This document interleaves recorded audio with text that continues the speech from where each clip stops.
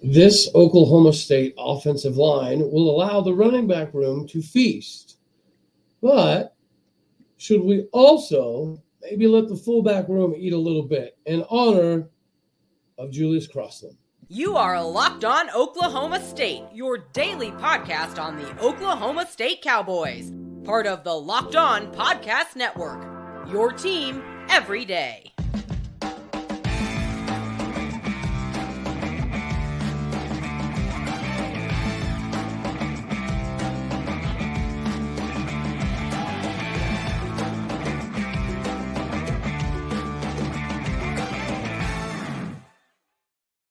Howdy, y'all, and hello, all. Welcome back to Locked On Oklahoma State, your daily stop for all things Cowboy and Cowboy related.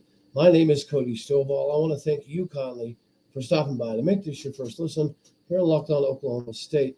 We are available on every single podcasting platform as well as visually on YouTube. You can find me personally on Twitter at AllDayOState. You know the spiel. There it is. Shout out to all the regulars, a.k.a. my regulators out there. You know who you are, OT.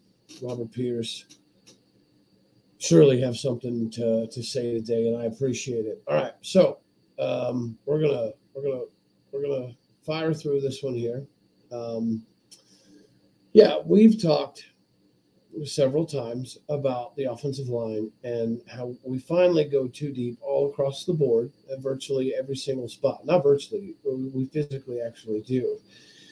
And recently, we've had a lot of issues with the offensive line, and what that allows is different conversations to happen in regards to lack of productivity because of injuries or because of depth or because of this quarterback or because of that quarterback, and this quarterback's not ready and this running back can't find a hole. So having a good O-line obviously is massively beneficial, especially when you're trying to get some new guys acclimated to what you're trying to get accomplished. Under Joe Wickline, Oklahoma State's offensive line was pretty good.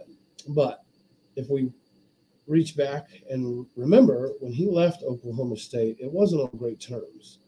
He was neglecting his role in recruiting.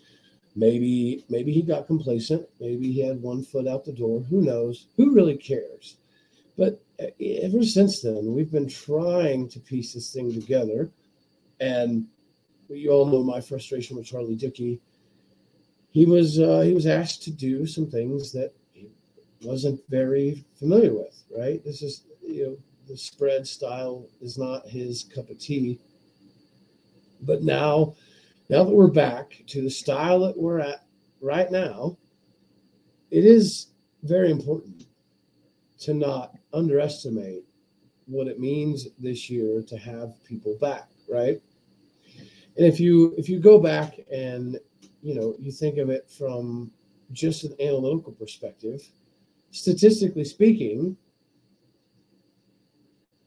we have a lot to take care of, right? I mean, we all watched it. Yeah, of course, I got beat up. Right? But we have enough seniority now. We have enough experience now to go along with some of the youth and some of the talent that it should be a good year, right? Like Preston Wilson, he had some hip problems. He had some back problems. He's good to go now. Joe Mikulski had some ankle problems and had to have his feet braced. Matter of fact, he had both of his feet braced while playing in Bedlam. So just from a 2D perspective, we're going to be better. And I do think that the talent in the running game and the running back room specifically is going to help the offensive line statistically, right? Now, we know what Preston Wilson offers: his leadership, accountability, discipline, versatility. Joe Mikulski has paid his dues. He's put in his time. Jake Springfield looks to secure a really good spot over there at tackle, opposite of obviously Dalton Cooper, the transfer who came in, who allowed only 7 sacks and 1,383 some odd plays.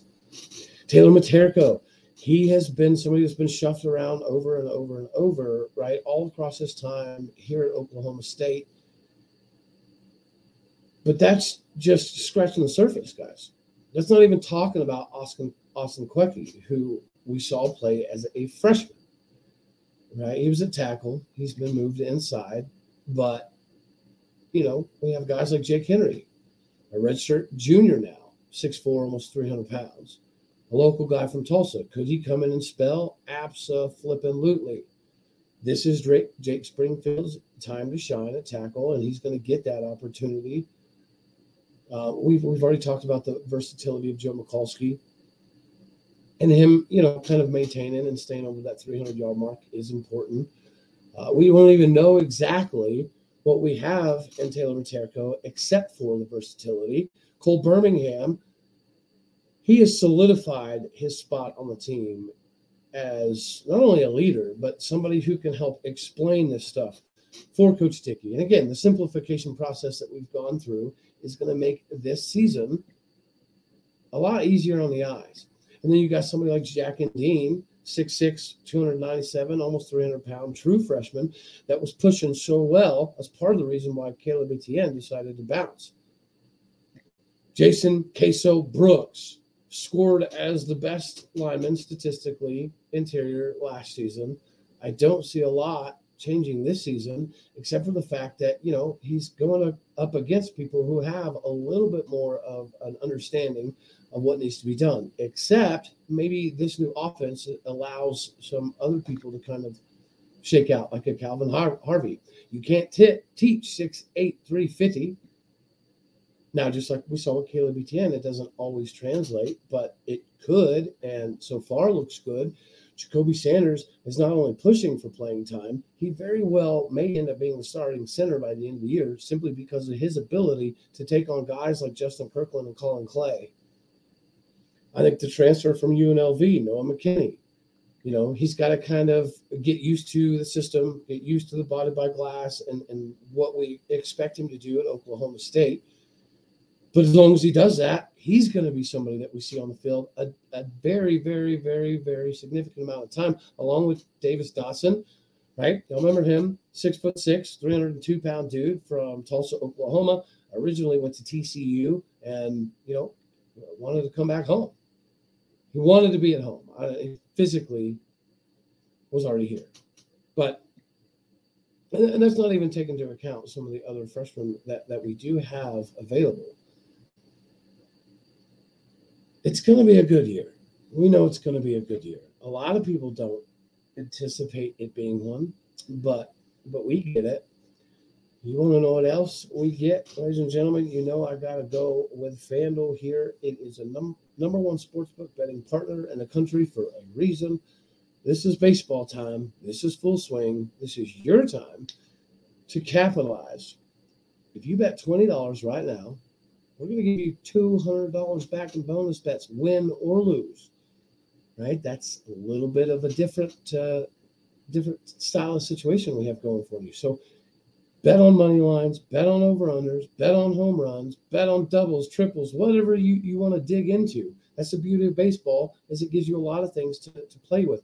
Go to FanDuel.com/lockedon right now to get yourself hooked up. Again, that is FanDuel.com/lockedon to get this $200 back in bonus bets, win or lose. Go there now. Have some fun, right? There's a reason that they're number one. And, of course, the app that you can download is super safe, secure, and easy to use. One more time, that is FanDuel.com/lockedon. FanDuel, it's the official partner of Major League Baseball. All right. As you can see, we're going to roll into kind of a two-parter here. We have had conversations because we know for a fact that Braden Cassidy is, in fact, getting carries in practice, and they're productive, or he wouldn't continue to get them. Matter of fact, we have found out, I guess, throughout this spring that this is maybe Braden Cassidy's right position. Maybe defensive end wasn't the exact right spot. Maybe tight end wasn't even the exact right spot, right? Or cowboy back. But now we're seeing him in the fullback role. And he's just way too talented to not get the rock, at least a little bit, whether it be wheel routes out of the backfield. We're fine with that. That'll catch people off guard. Or if he's going to slam down the 2-hole, we're cool with that. Heck, you want to kick it out to the other side, go to the 5-hole. I think we could probably live with that as well. You want to throw in some diamond formation, maybe throw in some Schultz action. We're cool with that too. And the beauty of the fullback position is it can kind of go hand in hand with what you have in front of them, the offensive line. So again, if this depth is able to show out throughout the course of this season, the running back room is already pretty good, right? Depth, we might be taking a little bit of a hit recently, obviously with DeAndre Jackson no longer being there because of injury. And I don't know what happened to the baby Buckner that transferred in from Arkansas. Because when I looked at the roster this morning, he wasn't on it. So that puts a lot on the incoming freshman to be ready, even though the three-headed monster is going to be ridiculous to watch. It's going to be fun to watch between Elijah Collins and Ollie Gordon and, of course, Jaden Nixon. Will Sessi be able to carve out a little bit of role as a freshman? We'll see. But from a fullback position, this season we are going to see Braden Cassidy do some stuff. And with the recent tragic news of a Cowboy great passing away tragically and suddenly from what it appears to be some sort of a heart attack, but it hasn't been confirmed. Obviously, our hearts and our prayers go out to Julius Crosslin, his family, at 39 years old. That's just too young to go, right? It's too young to go. And he was a Cowboy in college. He was a Cowboy in the NFL. He will be remembered forever as a Cowboy, which, again, is why we're highlighting this fullback conversation. Now, I want to say it might have been 05. Yeah, I think it was 05, that he had like 245 yards rushing, 275 yards rushing. Now, is Braden Cassidy going to do that? Probably not. But he's good enough to at least eclipse the 200-yard mark. And so I would love to see nothing more than that accomplished this season in honor of Julius Crosslin, right? You go back and look at the old film. He was impressive. He was the definition, as Pat McAfee would say, he's a dog. He's an absolute dog. And there's obviously a very good reason why he had some time in the NFL. He was only 5'11", 240, 250. But he was the fullback that you think of, that is going to get the ball on short yardage situations occasionally, right? A lot of places have gone away with that. A lot of places bring in 11, 12 personnel, have some sort of jumbo packaging, but this is going to be a little bit different. Braden Cassidy is going to be asked to do your traditional fullback style of role, right? 3-point technique, hand in the dirt, come off the snap, blast through a hole, open one up, get to the second level, or help your lineman get to the second level. These are the responsibilities that Braden Cassidy is going to have that he can flourish. So I do implore everybody out there, go back, look at some 05, 07 type of film and watch. Watch number 32 go to work. It was impressive. A lot of us remember Bryant Ward, also very impressive. A lot of us remember a guy we've had on the show, Kai Staley, extremely impressive. So we've had a run, right? Historically, we've had some fullbacks that have been very, very productive and successful in Stillwater, Oklahoma. Braden Cassidy should just be next in line. The natural transition that he was able to make from quote-unquote tight end / cowboy back to now being a traditional fullback has been seamless. Again, it's like this is his natural spot. This is where he should have been playing maybe all of his career. Who knows what kind of fullback he'd be right now if he'd been doing this for a long time. But that's neither here nor there. You hate to see a great go. You hate to see a great go at such a young age. And I know he owned his own IT company there for a while, and so the cerebral side of the game was never an issue for him. The physicality side of the game was never an issue for him. Sure, you could say that ideally he would be 6'1", 6'2", right? But he wasn't. And that's partially why we were able to reel him into Stillwater, Oklahoma, to be part of what we had going. And he was an integral part of what we were working with. So, again, rest in peace, brother. Everybody in Cowboy Nation's going to miss you. We appreciated the ride that you did give us. We appreciated all the effort that you put forth to go to the NFL and be a Cowboy and represent the right way. So, yeah. A lot of gratitude there. And then, as you can see, the last one on the ticker is new rivals. So if you see what's scrolling down the bottom of the screen, it basically says, should the next rival for us after Bedlam naturally be Wreckham Taco Tech? I mean, I think so.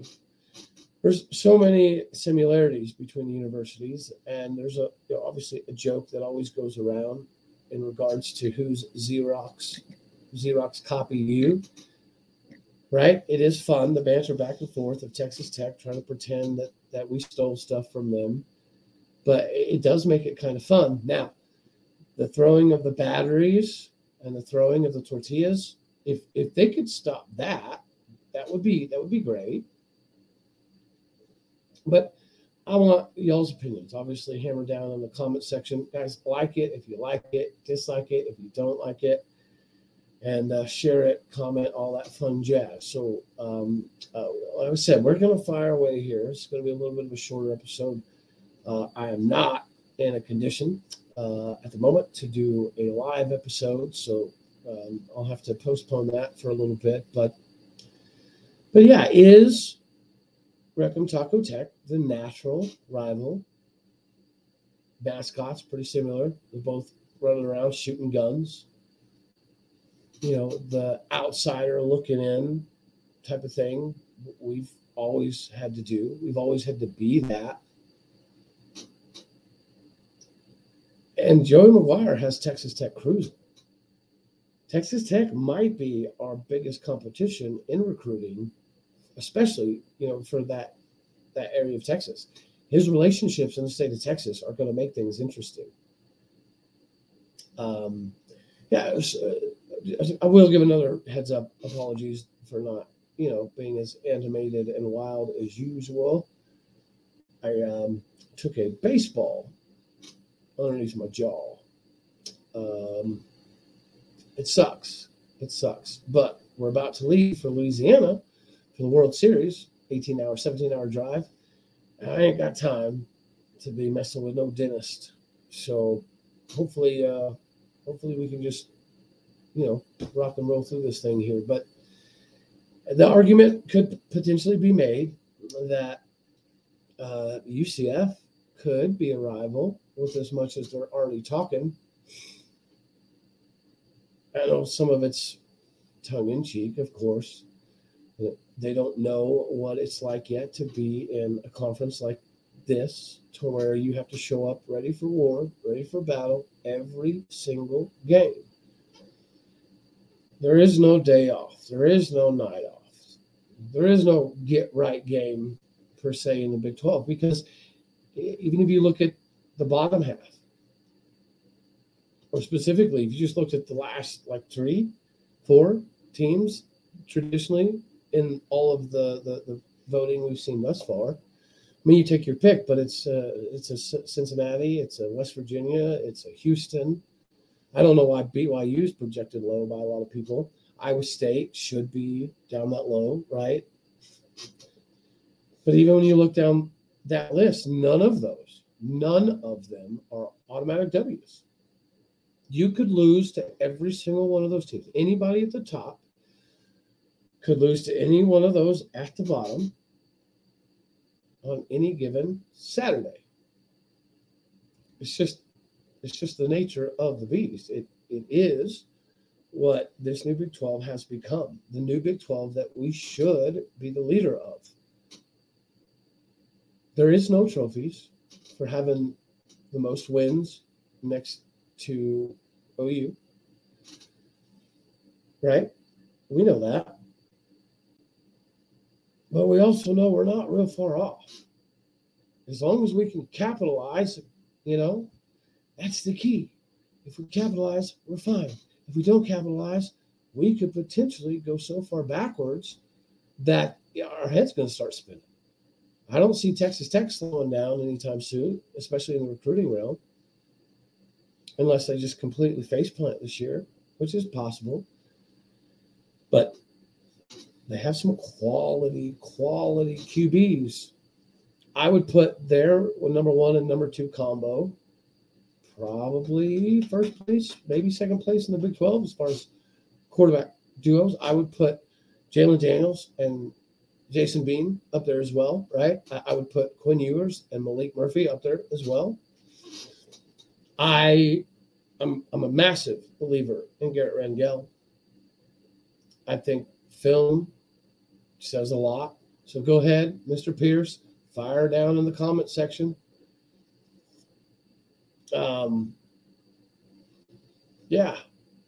It's just, it's kind of a sad day with Julius Crosslin, right? That news hurts. But let me know, who do you think could be a new rival? I've heard K-State.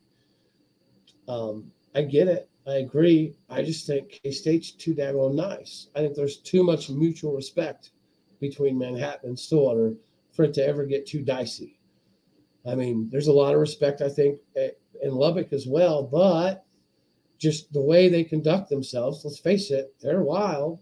They're not the most hospitable individuals in the world, right? They don't open the floodgates of positivity for you.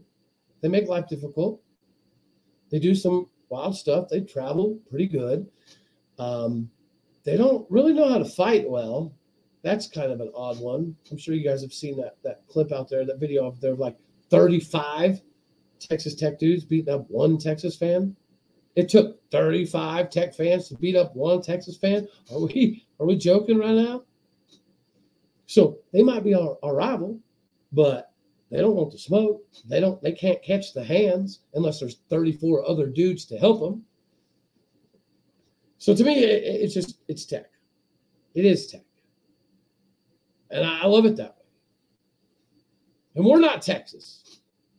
So we roll a little bit deeper. I don't think 35-1 is going to be happening anytime soon. It'd be the same UCF. I don't see how they could be much of a rival, because it would take 35 dudes to beat up one person. It is what it is. I calls them like I sees them. All right, y'all. Sorry I'm not going to be able to go live. Appreciate y'all hanging in tight on this one. And yeah, until next time, I appreciate y'all. I love you. God bless. Go Pokes. And of course, thank you very, very much for tuning in today to make this your first listen here on Locked On Oklahoma State. I do know that you can go multiple places, and we are very appreciative that you choose to stop in here to get your daily dose. All righty, y'all. Later, taters.